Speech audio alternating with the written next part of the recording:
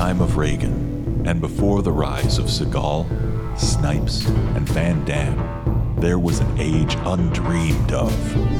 Unto this land came Arnold the Austrian.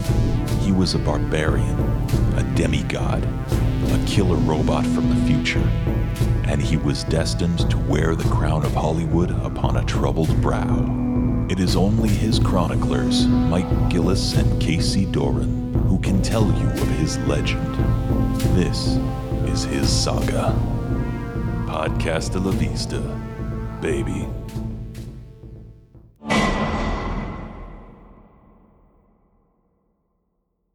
Well, that's not what I expected. Arnold's daughter is a super freak. She's super freaky.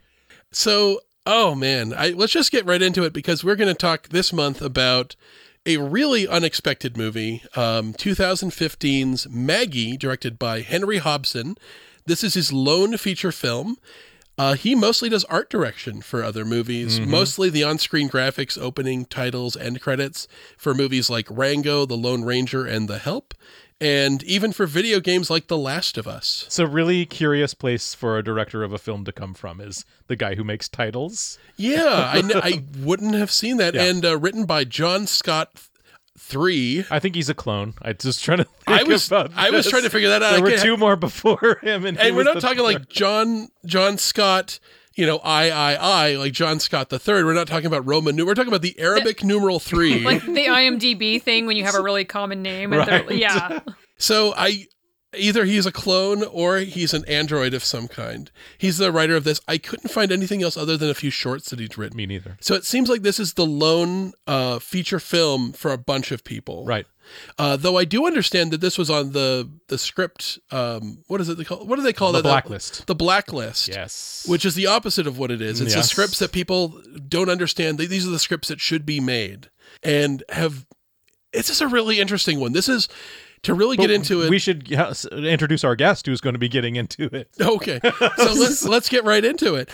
We are joined for the first time on the show by the chair of the Puget Sound Socialist Party and author of Inherited Secrets, Memoir of America's Groundbreaking Genetic Witness, Chelsea Rustad. Thank you, Chelsea, for joining us. Thank you so much for having me. It is, of course, a pleasure to be here. And it was an interesting experience to go through this film. And because I definitely have watched and enjoyed Arnie films in the past. I don't know what I expected, but it was definitely different. So I'm excited to get into it. So you kind of already hit on it.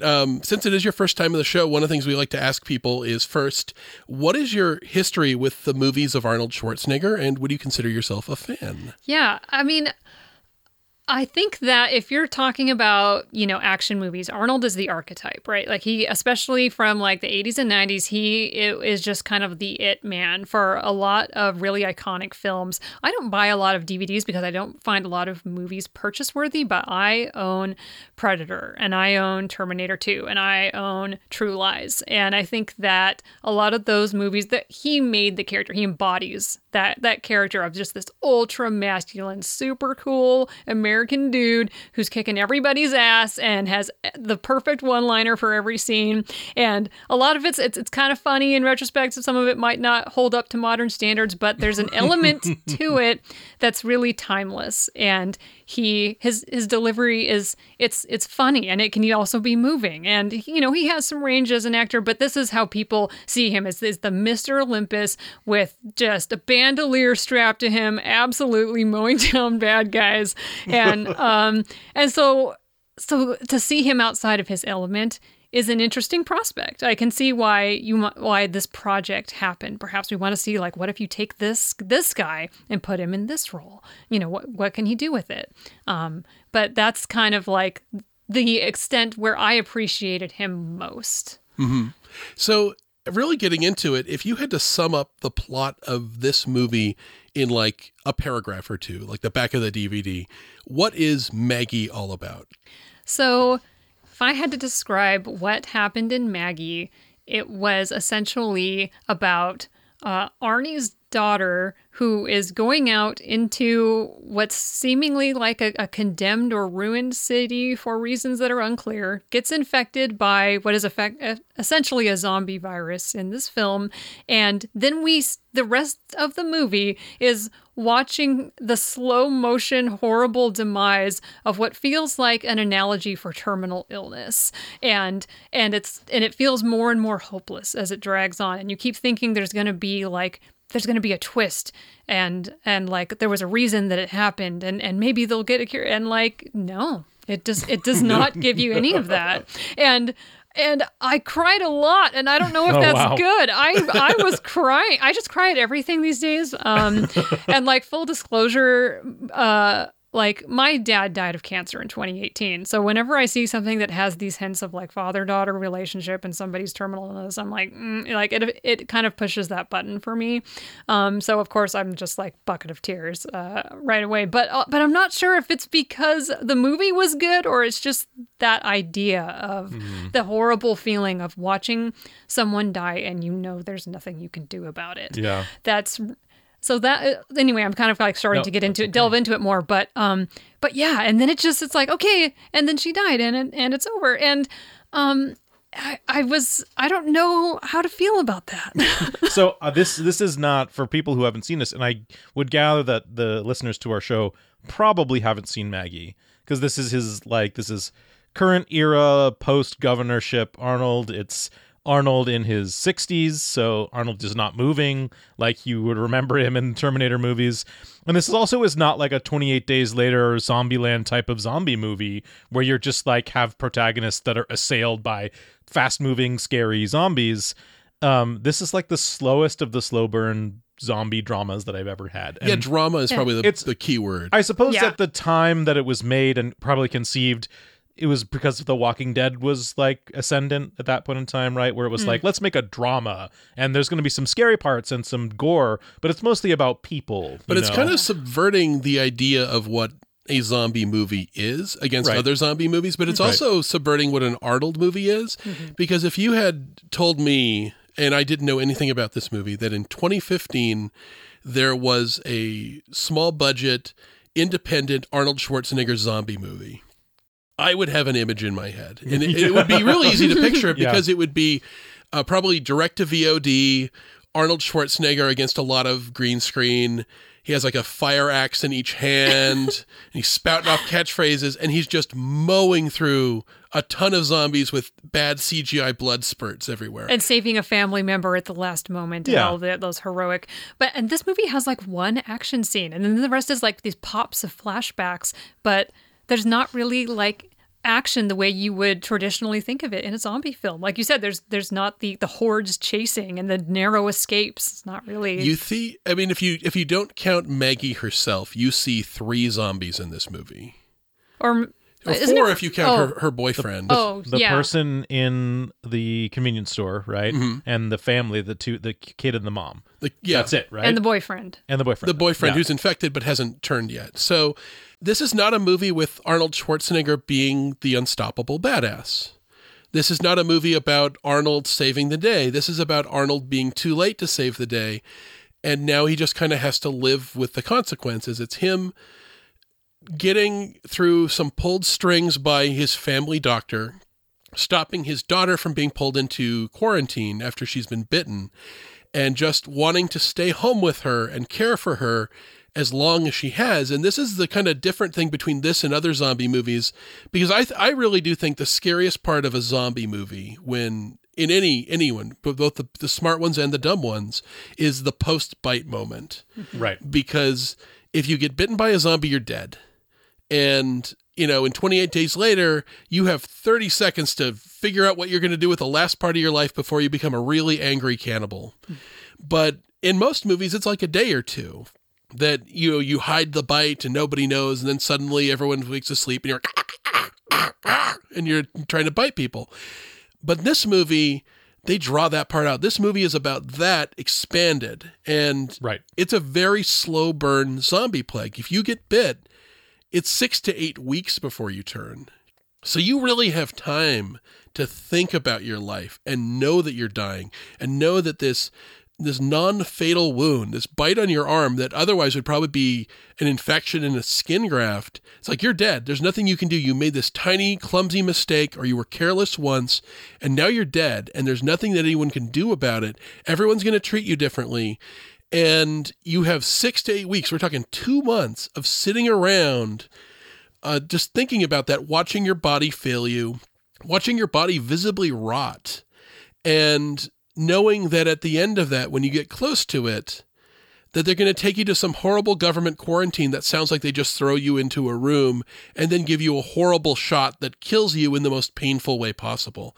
And this movie is about Arnold knowing he can't save his daughter's life, but trying to at least spare her that. So it's interesting, is I thought about this. I saw this a couple years ago. It's a different experience watching this in the middle of a pandemic. Obviously... Yes. There was some really prescient commentary about how they're like, well, we have to open up the schools so we can feel normal. And I'm like, ooh. Right. Yeah. So it does feel weird. And I mean, it isn't like this, the cities are smoldering and people are burning their fields, and like, it isn't that, obviously. It isn't like Road Warrior. It's more like Mad Max, where society is there, right, but it's like buckling under the weight of all of this. Like, there's no power. Like the idea of them listening to on the radio. This is the way it's better that they do it this way than introducing a character, which bad movies often do, is they have a character to stand there and just like dump all the exposition. They have time when Arnold Schwarzenegger is driving to the city and back from the city with his daughter, and you're seeing all the crazy stuff that's happening, and you're hearing on the radio like the newscasters being like, the plague is in its 2nd week and we've something new infections. And for that part I was like, wow, that kind of rings pretty true to now. And my first thought was, why don't these people turn off the fucking radio? Because I would really get sick of hearing it. Yeah. I'm sick of hearing it now when it's not zombies. Yeah, it is definitely a weird place that we're in to watch this movie. We started this podcast in 2015, about the same year this movie came out. Yeah. And the idea of a global pandemic was just this, it was something very esoteric and hypothetical then. And hearing people talk about, like you said, reopening schools and, we've turned the corner. We have fewer, infections. And this is literally a zombie movie. And they're reopening the schools. And I kept asking myself through the whole movie, because I was really hung up on it, why was she going by herself to the city during a freaking zombie outbreak? And then I asked myself, why was everybody going out acting like nothing's wrong at the beginning of the pandemic when there was no vaccine? Because who knows why? Because they don't care. They don't think it's real. Florida had spring break 2020. Yeah. Exactly. And so, I don't know, would they really act different if it was literally the necroambulist virus, or what they called it in this film? Maybe not. Like, they probably would still be, well, we got to open up these schools because the kids are going to lose their social skills. And I'm just like, oh my God. What I did find amazing about this, and this is not the first time this has happened, Arnold Schwarzenegger is not the main character of this movie. Did you get that? Yeah, he's the character you're following through the plot, but he's the co-star of this movie, and Abigail Breslin is the main character. Yeah, the supporting character. Yeah. And of course, he still gets that poster, visibility. But it is focusing more on her inner turmoil, and their relationship is important, and especially the way that they choose to end the movie, because you think he's going to have to do it, and then she's like, actually, I'm going to spare you, But it is focusing on her relationships with her friends and her family and herself, and realizing, oh, this is real, damn. But just how quickly it changes everything. It isn't just that you're dying; it's that your dying is dangerous to other people. And like one of the first things that you see when she gets home is they're putting her brother and sister, who are much, much younger than her, who are the children of Arnold's second wife, in the truck, and they're going to drive them to her aunt's house to keep them safe. And immediately there's a sense of, I'm dangerous to them. And it changes the dynamic, because it's like, I'm going to die, and this is the last time I'm going to see my brother and sister. And my youngest sister doesn't even know. The older brother is old enough to figure it out, because he had known some people at school who had died. But the sense of, you have to kind of try to fake normalcy for the sense of this small child. And how do you even, maybe that's the question now, Casey, we live in the world that we do now. Yeah. What do you tell your kids, and how do you shield them from a world like that, and just go, oh yeah, your sister's going to die because she got bitten by somebody? Yeah, I think that especially when you're dealing with young kids, but also in just like a parent-child dynamic when you have an adult child and you have like a terminal illness situation, to the very end, my dad just kind of acted like, oh, it'll be fine. Like not really acknowledging, wanting to enjoy the moment and not focus on that so much. Not like intentionally avoiding the subject, but just kind of like not wanting that to be the dominating focus of every single thing. And you could kind of see that's what they're doing there. You don't want to upset the kids, right? And you don't want to scare them, even though they're already aware, or they are Of course they are. Yeah, they're being protected and they're being put in a separate situation, but you want to make the most of the time. And, that makes sense to an extent. But there's also something weird about the element of not really acknowledging the reality of that, because that's a sentence that's said a lot in this movie. Don't think about that now. Yeah, you're deprived of that closure because you always think there's going to be more time, and you don't have the important conversations that you might have if you truly accepted and acknowledged it and be like, hey, I always want to talk to you about this, or I need to tell you this, and like that moment never really comes when you don't act like it's real. I mean, I can only partially relate in the sense that I am a cancer survivor, but I was a cancer survivor of very treatable cancer. But I can say that the worst moments are the ones where people don't treat you normally. When I was first diagnosed, I was in an emergency room. And I remember a moment where a nurse came in and got something from me or said something to me and wouldn't look me in the eyes. And that was the worst moment. Wow. More than anything else. And it's not like, testicular cancer is eminently treatable, eminently survivable, but the C word, whether it's definitely different than the Z word, but it's definitely, the C word is scary, and it doesn't matter what kind it is or how treatable it is or how many statistics you can give me on a piece of paper. It feels like you're dying in that moment. Yeah. And when somebody, and this is a weird way, I am so much more comfortable with a weird kind of casual flippancy that acknowledges the reality of the situation that I am with somebody trying to quietly, coldly, and politely just kind of tiptoe around it. Yeah. Or not even acknowledge it. Especially a medical professional. You expect a certain degree of bedside manner to where they can, they shouldn't be they need to be professional, and they need to convey information to you and make you feel like a human being, and that they're going to help you, they're going to treat you, they're going to give you all the information that you need to the best of their ability. And if they can't even do that, I feel like they're kind of in the wrong job, because that's a hard role to be in. And you have to tell somebody they have cancer, you have to tell them what their options are. Like, you need to be able to do that within a very particular way to not exacerbate an already challenging situation. I think that's one thing that I actually like about this movie, that you could easily construct a more poorly made movie. And I'm not saying that this is like a great movie by any stretch. I think it has a lot of interesting things about it. But a worse movie would have leaned into the doctors are evil sort of grievance that we see now, obviously, that there's like a global conspiracy of doctors, and it's a pretty toxic, awful sort of idea to put, and this movie shies away from doing that. I like that the representative of the medical establishment is the family doctor, who is basically just a decent guy, right? Who is someone who believes in the Hippocratic Oath, who knows the family, who knows Arnold Schwarzenegger, and is there basically being like, I know that you have a selection of bad options, so I'm just going to try to help you with any options that are there.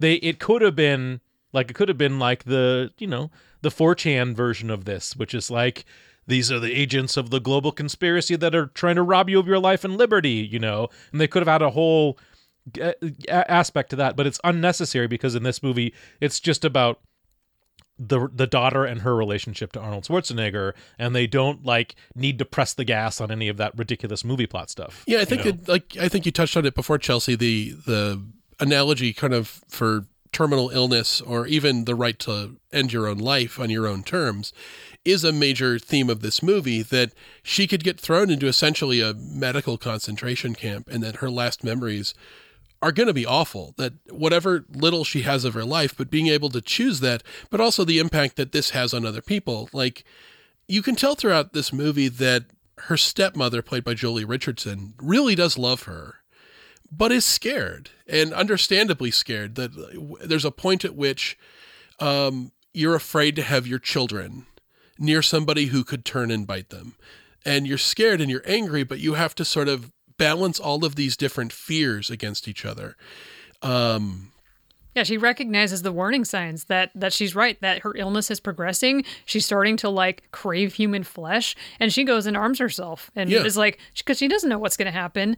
And, you know, eventually she makes the decision to go and like join the kids or whatever and be like, I have to get out of the house and like, this is going to go too far. And it is hard to balance that, because I don't think that she was being harsh or trying to, you know, hurt her feelings or anything. There is a real element of danger there where you don't know exactly when they're going to turn. You know, 6 to 8 weeks, that's quite the time frame. What if you're in bed sleeping and, oh, guess what? It happened early, you know, like. And I think that's the real thing with Arnold's performance in this, because so much of this movie is Arnold sort of silently suffering. It's about quiet agony that he promised his now dead wife that he would protect his daughter, and he has failed at that. And all he can try to do is make her comfortable. And I think the real difference between Arnold and every other character in the movie is that Arnold deliberately chooses to make himself vulnerable to her to make her feel safe and normal. Well, I also really got the sense that like he thought that he was going to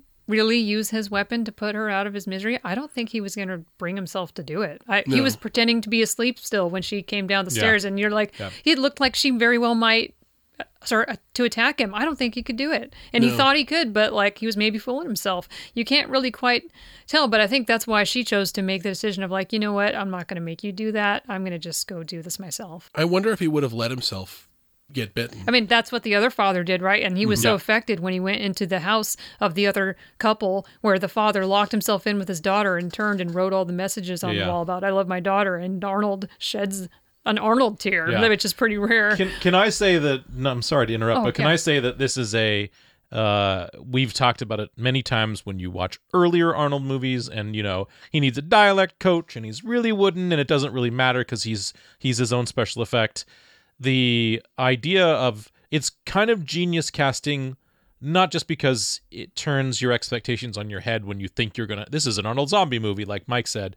He is at a point where he can show a type of vulnerability in his acting style. And he's not, you know, he's not Daniel Day-Lewis, but he can project a kind of a vulnerability that you would not have seen in an earlier Arnold movie in a way that doesn't pull you totally out of the story and be like, oh, it's Arnold acting. He succeeds. I would say that if the goal here was to put Arnold in a movie that was basically just a drama that had some heightened moments in it, Arnold completely and totally sold that. Something he would not have been able to do 30 years before. Oh, I agree. I kept thinking to myself, what was like the reason of existence for Maggie? And it's like, if nothing else, it is a showcase of Arnold's acting range, and he has depth and he has range. He can pull that off, and it's believable. And like I said, I watched I'm watching his performance, and I get choked up, and it's just you can feel the humanity in those elements they're touching on, in those really heartbreaking exchanges and moments of realization, and the terrible decisions they have to make. And it's affecting. I'm not going to say it's like the best Arnold movie or the best movie ever made, because there's no levity in this film. No, at all. Unfortunately not. Oh my God, it is so hard. It's a slog. And it's a bit of the suffer porn sort of thing where you're just sort of like, well, how can we make these moments that you think are really good that are about, like the moments when they're like in the car and they're listening to the Maggie song, you know, and you can tell that there's that, as both them as actors and the director is creating this moment that you recognize. You totally buy the relationship. Yeah, that's fantastic. But then there are way, way too many of just being like, oh, we're going to have to sit through this again, and oh, we're going to end up having to do that. I thought when I was doing this that this is a story that is a 25-minute story. But because it's a film and because it's a movie, it's stretched out to 90 minutes, and so we really do expand that idea of going through that awful misery of that. It's a miserable movie, but it's not like, I don't think it feels like a movie that's bloated, weirdly. I think that all the stuff in it makes sense because all of it is building toward his final question about whether he can do this. Like when he goes to the neighbor's house, the one who she kept her husband and kid locked in that room way too late and they got out. he's seeing the future there. When he looks at that gas station with attendant there, he sees this. The gas station attendant is clearly living out of that building. And there's this soiled mattress that has like black stuff on it. And you see that's the future of what her life is going to be. He sees all these hints of it. He sees what he's looking forward to. And then when those two neighbors wander out onto his land, he tries so hard to talk to them. Yeah. This is the real difference with Arnold, not just the fact that most movies he's this total unstoppable, unbreakable badass, but also the fact that so many of his movies he's so acclimated. Even when he's a regular Joe who falls into an adventure, that dude acclimates to violence like a duck to water, and he just doesn't in this movie. He kills two neighbors with an axe. They don't show it. They don't let you enjoy it. They don't let it be cool. It's not heroic at all. Well, and they focus on his remorse and how he feels terrible about it. Like he tells his wife, I think I saw something in his eyes, and he feels terrible about violence. He doesn't want to do it, and you can see how hard it was for him to do that. That's what it is. It's sort of like him knowingly walking into this dark place, knowing he can't save his daughter, but refusing to let her be there alone. And that's what I just love about this part of the movie, is that Arnold's performance, I think, is one of the best I think he's ever given. Yep. Because I don't think a lot of his action movie peers from the 80s and 90s would have done this. Seagal wouldn't do this. Right. Well, and I was trying to think of like, is there another Arnold movie where that's like majority dramatic, where he's not just playing something up for camp, he's not just, being funny and spouting one-liners, and like I couldn't really think of one that I know of. The closest would be End of Days, maybe? No, but that's done badly. What's the Jeff Bridges movie? Stay Hungry, where he's basically playing a version of himself, and it's more drama than anything else. But he's also a self-parody, so it's just not even the same league. Yeah. I think the mom soliloquy, so they're sitting in he's fixing his truck, and so he's having that conversation about his wife and her mom who's dead, and the truck becomes sort of a metaphor about the rough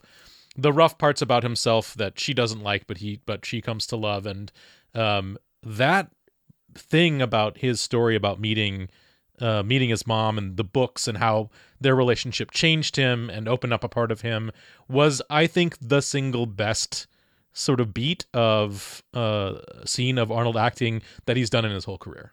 There were a couple sort of attenuations of performance where I was like, sometimes it's hard for Arnold to make line reading seem somewhat naturalistic because of the Arnold voice in the persona. But I think the entire thing is so successful theatrically, and it works so well that I was like, you could put that in the Oscar, rest in peace reel and have it be like, this is the scene that you would want to say that Arnold has were the real feels moment, For me, it was like, I found what really surprised me and took me aback was his interactions when he was trying to help his daughter and she's kind of freaking out and his wife's getting upset and like, oh, we need to take her in, and he's just like doing this really quiet, like, don't.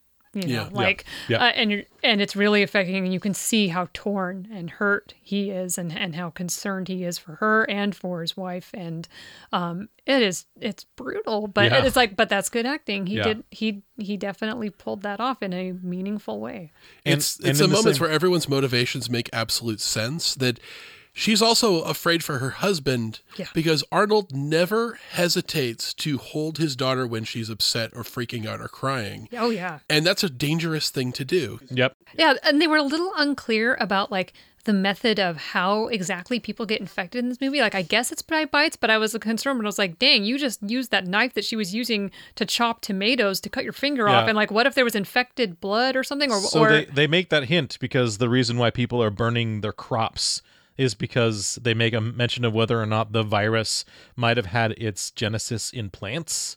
And that's why there's just a pall of smoke. Yeah, there's like this simultaneous kind of dust bowl happening where plants are dying or weak and stuff. And that I don't know if these two things are connected, but it's heavily implied this may be where the zombie virus came from. Yeah, I was a little confused on that point. I was like, oh, maybe that's just kind of like something they're throwing in to make it a little bit look more apocalyptic in the background. And I think that's right. But like clearly they're not really interested in delving too deeply into the details of like, well, how exactly do you become a zombie, and when, what triggers that event to happen? And like clearly, okay, she was bit. That's all we need to know. So Yeah. probably if she bites someone, then that's what's going to do it. But I found myself, I'm fine with it and Yeah. not showing that stuff. I think that there's kind of a disease in a lot of our movies nowadays where we over-explain that stuff. Yeah.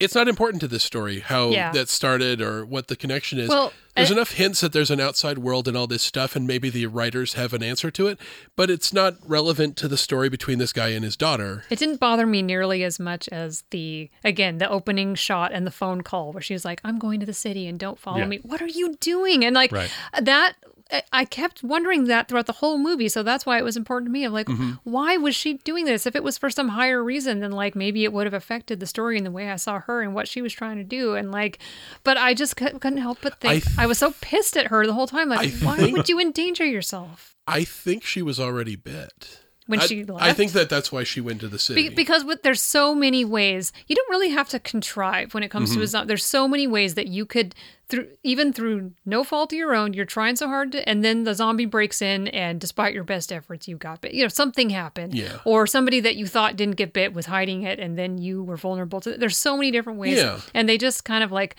well, she was bit and he couldn't protect her, and that's super depressing, and that was his only promise to his Right. wife, and just like, I'm so mad about all this.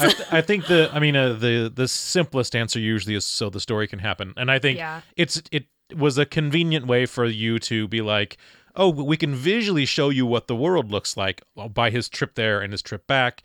You can understand, oh, they're in this weird police state and there's this quarantine state or whatever. So it's good, like I said, that they didn't have like a person standing in as exposition telling you these stuff. They just could have sort of did this in the first 10 minutes and then they got home. I do and then kind you of could do like rest of the fact story. that they make you do a lot of the work in your head a little bit. Yeah.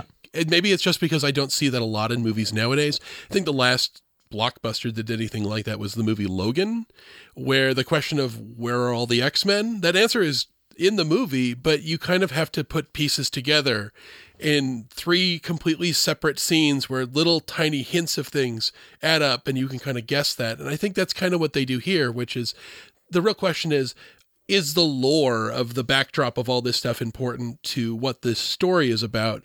And if it's not, it's better to just hint at it. Like, the power is out in the house, but nobody makes a big deal about saying it until Arnold's in that conversation with the cop who asked him while he's chopping wood. And he says, yeah, well, maybe if you got the power back on, I wouldn't have to do this every day. Mm-hmm. The fact that he has sort of a generator going and there's lanterns in the house, they're there. There's a scene where they go upstairs and there's a part of a wall that seems to have been pulled away. And I don't know if that's what they took to board up windows or something. I don't know. Yeah. But there's definitely a decay in the world. There's trash on things, empty shelves at the convenience store. There's curfews. Yeah, I mean, but the important part about it is not that it is a totally fully comprehensible world and scenario. The important part is that it's a backdrop, a motif for this character, the main characters. Yeah. Right? Yeah. So for all the things you've I said. freely admit I can get too hung up on like in-depth world building because there's Oh, some of other course. films where it just contributes so much to your appreciation of, Of course. the backdrop and the landscape that this is happening and the characters and their motivations. So I get hung up on dumb things like that, but Well, you're not the only one. I Yeah. mean, but it's hard not to. Like the Zack Snyder movie Army of the Dead is one where Oh, they God. they spent the first 20 minutes, including like must have been a very expensive opening credit scene, doing all of that like world building lore stuff for you because it's so important, especially with zombie movies. I don't know why it's so important for us to have like a fully built out world now because franchises. Yeah. And there's also a good that this is a movie where they're never going to make a Maggie 2. Yeah. It's not And they that shouldn't, it's because not that kind of movie. It's not that kind of world. And I don't want to watch another 80s action star suffer because his kid is dying. oh, I know the first round was God, it's just kind of an emotional assault of like, here's 90 minutes of incredibly depressing events happening again, kind of in slow motion, like watching the train wreck, and and you can't look away, but you're just, Right. oh, this is, I feel horrible for everyone. I don't know why this happened. I'm confused. I'm upset. I need more Kleenex. Yeah, and this is the funny part. We talk a lot about that Arnold, past a certain point in his career, if Arnold signs on to do a project, the screenwriters like take the pen out again and start adding stuff for Arnold. There's going to be more one-liners, and there's going to be more humor, and there's going to be more action in Catchphrases. This is a movie that has no Arnold catchphrases. This is a movie that gives Arnold a couple moments where he has to wield some violence, but it could be Steve Buscemi doing it, right? If it was anyone else, he just has to. So this is no one took a different pass of this script because Arnold's on the project, so we need to fucking juice up the action in this scene. It never happened. That's what makes it such a strange, rare bird. And interestingly enough, I don't think Arnold's going to do this sort of thing again. It's a weird blip in it's a one-off. his filmography. It's very fascinating to see that happen. But yeah, they're leaning entirely, very heavily upon the acting chops here. Yeah. That's what has to pull it off. Yeah. And I think that's when he really steps up. That's the thing that surprises you. It isn't a special effect. It isn't Plot twist. Yeah, it isn't a plot twist. It's the performances that you go into a movie and it surpasses the oftentimes intentionally depressed expectations that you have of Arnold as a dramatic actor. And one of the things I got from doing this podcast for a long enough time is I have so much more respect for him as an actor than I did before, because he actually is really good, not just because he really does have a very natural screen presence that makes him easy to watch, but because he is capable of doing something at this point in his career that isn't just a victory lap. And that's what you look at Bruce Willis. Bruce Willis is a really talented actor who has been incredibly lazy for 2 decades. And that's a good stretch. I remember reading for him. There was a review of the movie Glass, which is kind of the long delayed sequel to Unbreakable. And I remember reading a review where they said they're so used to movies where it's like Bruce Willis just sleepwalks through things and he doesn't seem to care. He doesn't really raise his voice. There's no emotion in his delivery. He seems to be sitting down a lot in a lot of things. And they said there was this scene where they're like, oh my God, Bruce Willis is really good in Glass. And they're like, but then I realized it was a repurposed scene from Unbreakable. And it was the same thing that happened with Harrison Ford in The Force Awakens. I was like, oh my God, Harrison Ford is really good. Why don't I get this all the time? And I think a lot of action ones, I mean, Seagal lives in this place now. Yeah, he does. Where apparently there are movies where he just, do I have to get up and fight that guy? Can't I fight him from sitting in this chair? Well, I've got my slippers on and my jams. Do I have to try? Can I just appear on the DVD? I'm in 30 minutes of the movie and then I get my paycheck and leave.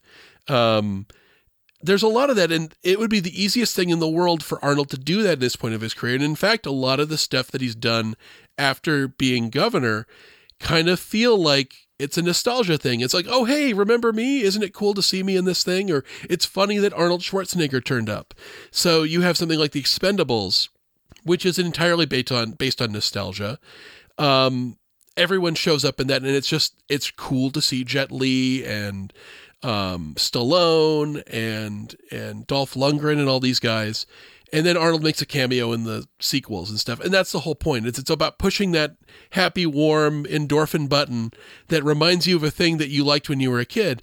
But it doesn't challenge you and it doesn't stretch you. And it feels like this is this rare take, kind of like JCVD, of a person who could just coast, choosing to do something that challenges them as an actor. And I think Arnold has always been very careful about stretching himself, but I think he always chooses to stretch himself just a little. And I think this is probably one of the biggest swings he's ever taken. Yeah, no, that's a really good point, because the thing that you said about how he can show up and it's fun and it's like, Arnold, and that's kind of his outlook too, because that whenever you have these interviews with him about like his appearance in Terminator Dark Fate, for instance, he's just like, yeah, I like Terminator movies and I like to be in the movie and movies are fun and I want to be in them. And it's like, that's the extent of his passion for the role. And that is, it kind of comes through. It's not the best Terminator movie. It's not the worst, but you're like, there's Arnold doing Arnold things and it feels very familiar. And I can just put that that sweater right on, and, Yeah. and you know how it's going to feel.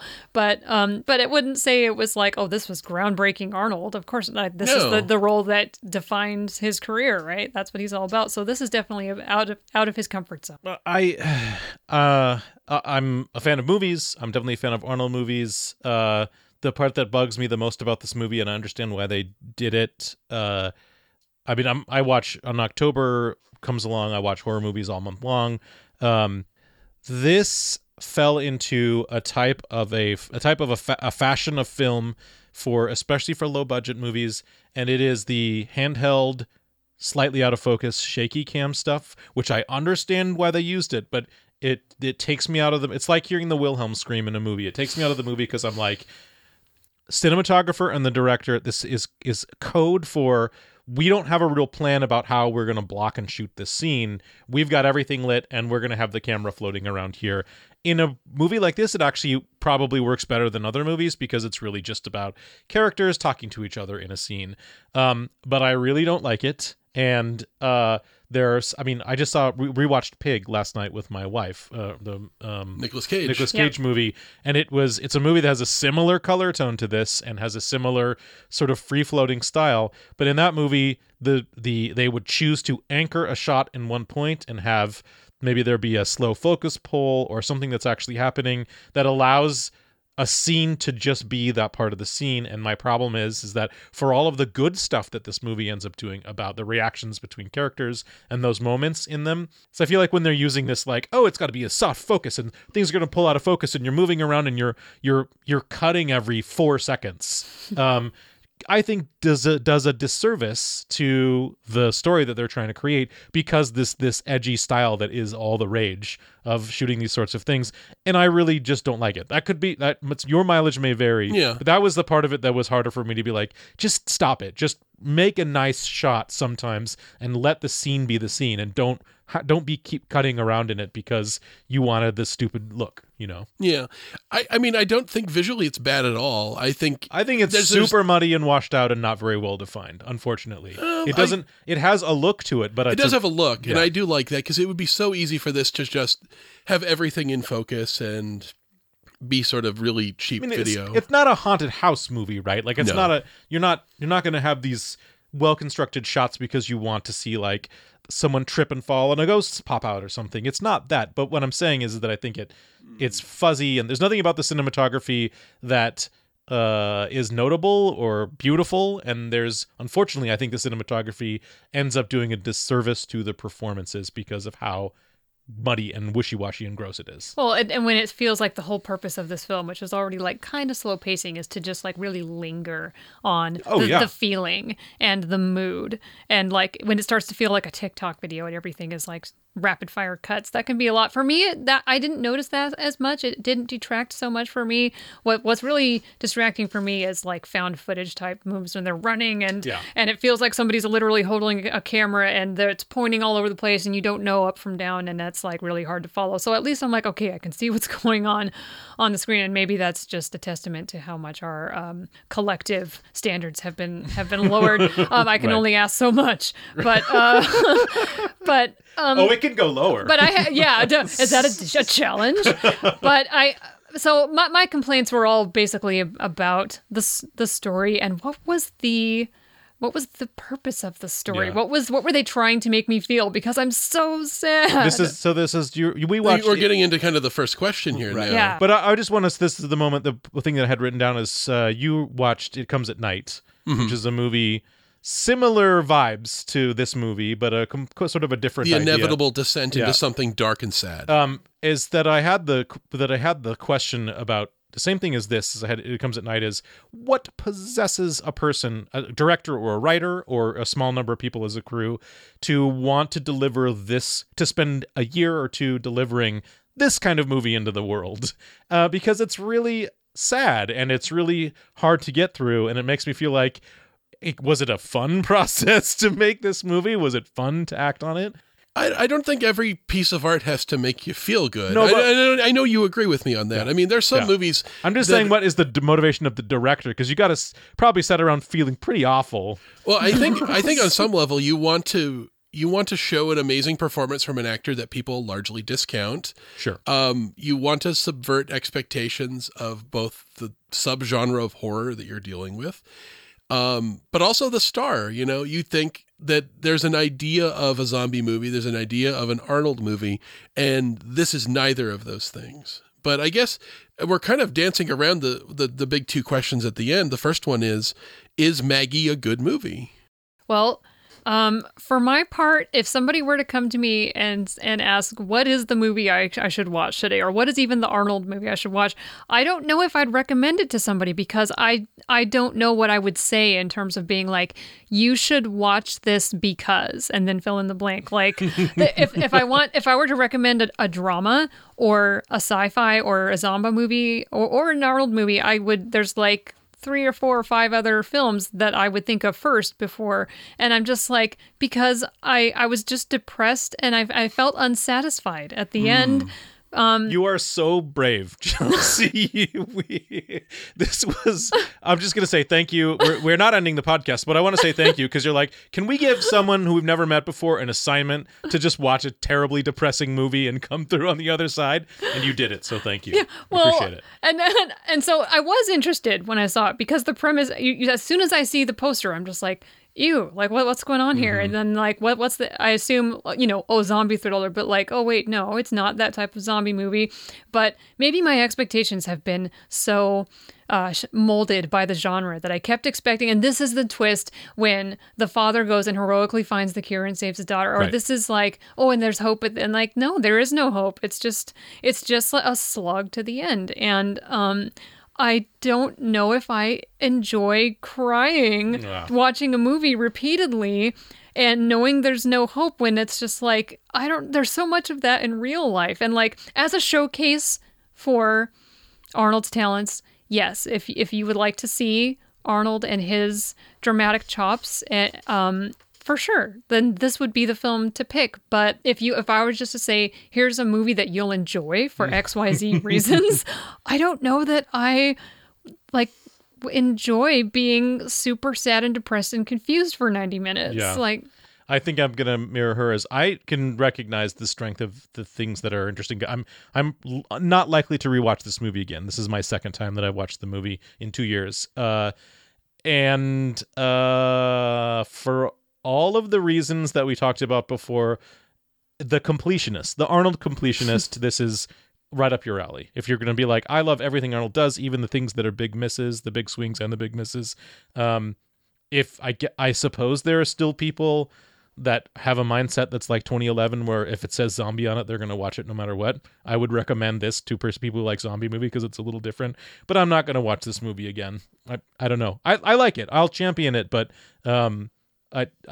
it's not a fantastic movie. No, I'm sort of in the same boat with you, where I think it's a good movie that is elevated by really good performances, where I think there are flaws in it. There's flaws in the script. There's flaws. The dialogue isn't always the strongest in the world. It probably would benefit from another draft, but I think despite all of those flaws, it really comes down to Arnold Schwarzenegger and Abigail Breslin, who both really push this and make this so much better than it has a right to be. I kind of find it refreshing when a movie is willing to be this unflinching. Yeah. But like you said, that's not a movie that I'm going to watch a bunch of times. It's sort of like the Darren Aronofsky movie Mother, which I'm definitely not going to watch again. That if you want to know what, I'm going to call it a gaslighting simulator. Yeah, there's movies that I have seen that I would say, I'm glad I watched it, but I don't know if I'll watch it again because it was a lot. Or like it hit me a certain way and I don't think it's going to hit me a second time because there was a surprise or a twist or something like that. And with this one, it's just like, yeah, I know what it was. And like, I was sad. Do I need to be that sad again in the future? I don't know. Maybe there's another way I could spend that 90 minutes to watch a different movie with a different message. But I just kept looking for like, what is the message they're truly trying to convey here? And with the story, even if imagine it wasn't an Arnold movie, it's just a father losing his daughter and you have to watch that.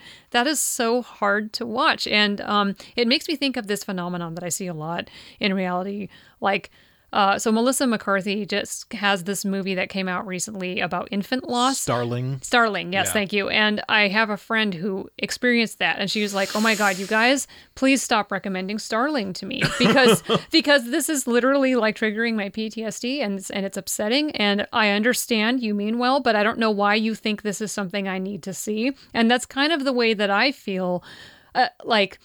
When you go through, like, obviously this is a zombie movie. That's not Right. something that happens in reality, but the feeling about losing someone and being helpless to stop it is just like, it can create certain feelings in Right. people who have experienced that. It doesn't terminal matter that illness it's a loss. zombie movie, because once you've got over the disbelief of the premise of a zombie movie, all that's left are the emotions that are there. Yeah. And the emotions are what the movie is about. Yeah. Exactly. It is a vehicle for delivering an emotional experience about a very specific relationship between this father and daughter, and it is heart-wrenching to watch. And that's another reason that, especially depending upon the audience, I might not specifically recommend that to them, because I know how it made me feel, and I'm like, it might touch those feelings. Right. It might touch those nerves. Yep. Exactly.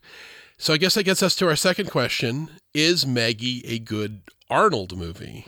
It doesn't have anything. We've said it all. It doesn't have any moments that feel like a fun Arnold movie. And so, like I said, beyond the people that just would like to check off all the boxes for Arnold, this would have no appeal for lovers of Commando.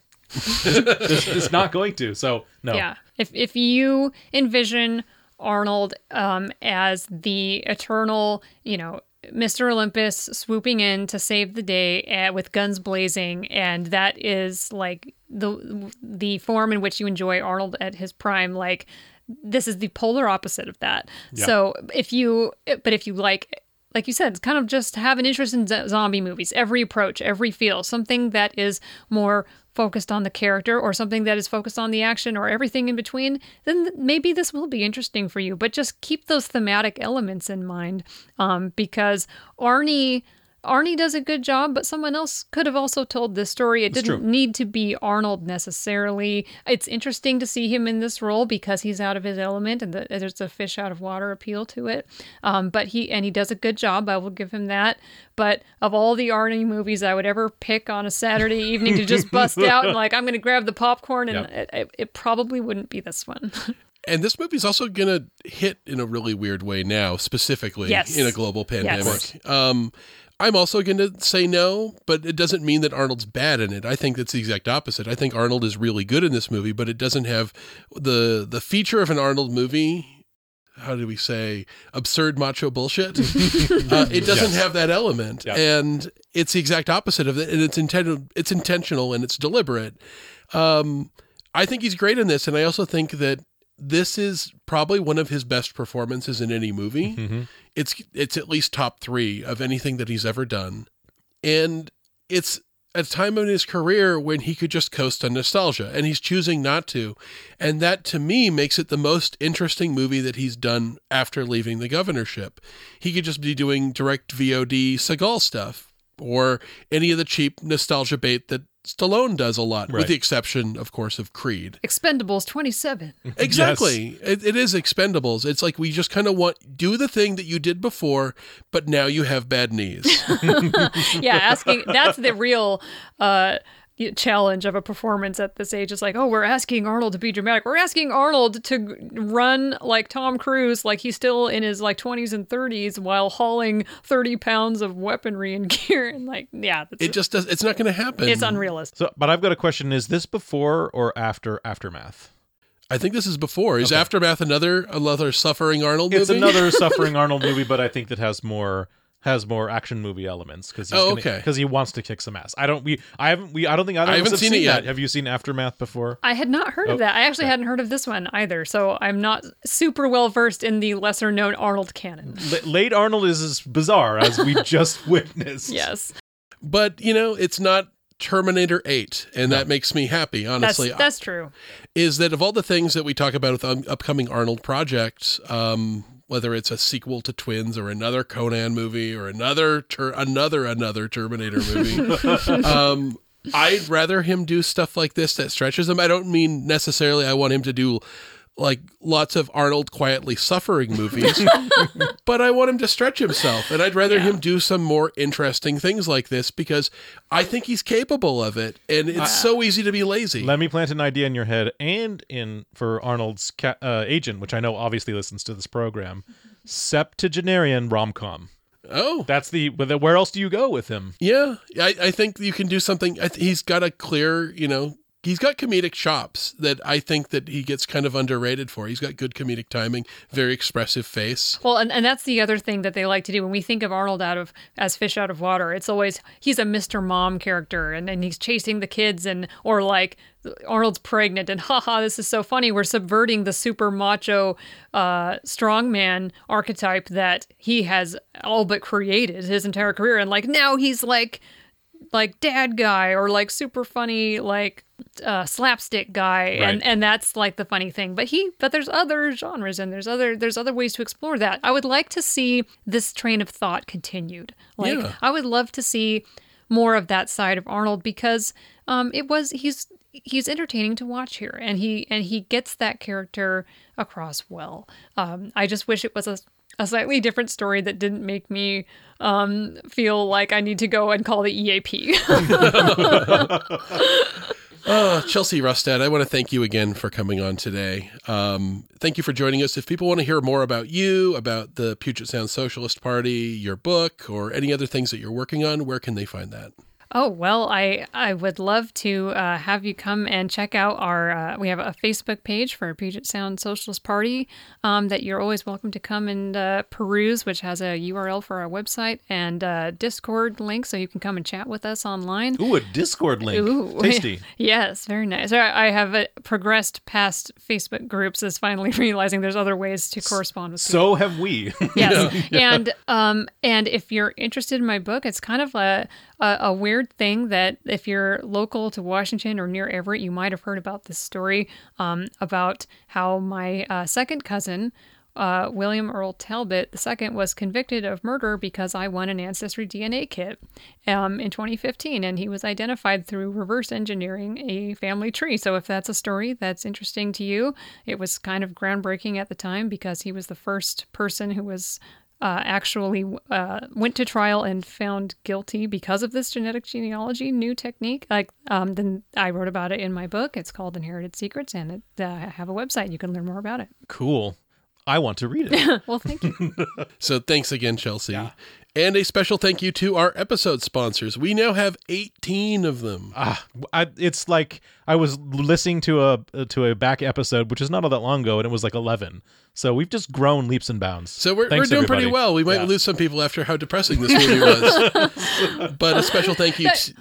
I'm sorry. Go ahead. Arnold is going to be very sad if you guys don't continue sponsoring the show. So do it for Arnold. A single manly tear. So thank you to Larry Brunswick, Margaret King, Tim Batson, Dan Nideker, Don Tuvey, Zuri Russell, Sterling Taylor, Tom the Belgian, Wim the Belgian, Misa the Barbarian, James Brucker, Gus Lindgren, Jem Newman, Carol and Dave Brulette, Kelzone, Kaylin, Matt Weber, and Hans Twite. So thank you, folks. We love you. If you want to become an episode sponsor like those fine folks, go to patreon.com/Radio versus the Martians or click the big red button on our website. It's either on the top or if you're on your phone, the very bottom, podcastalavistababy.com. And until then, we will catch you guys next month. Podcast La Vista Baby is a production of Radio vs. the Martians and is hosted by Mike Gillis and Casey Doran. This podcast is recorded in beautiful Val Verde in Seattle, Washington. Our chief engineer is Casey Doran, and our editor is Mike Gillis. Our original theme music was written and performed by James Wetzel, with opening narration by Dan Lombardo. Special thanks to Sam Mulvey, Rob Kelly, James Wetzel, Paul Rue, Tobiah Panshin, Scott Kramer, Kyle Hepworth, and Dan Lombardo. Please take the time to rate and review our show on iTunes and Stitcher, and follow us on Facebook and Twitter. And if you'd like to support the show financially, please consider becoming one of our Patreon subscribers. Even just $1 a month gives you access to exclusive episodes. And finally, you can find us online at podcastalavistababy.com and radioversusthemartians.com.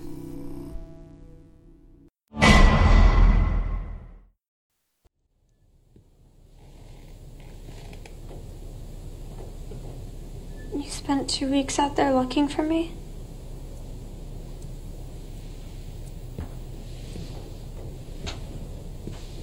Yeah.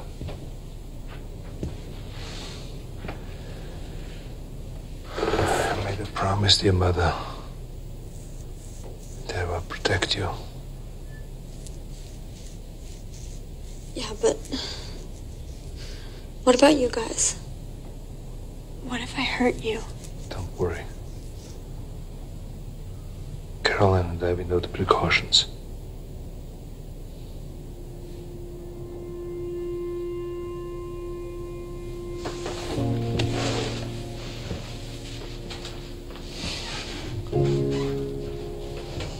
You shouldn't have brought me back.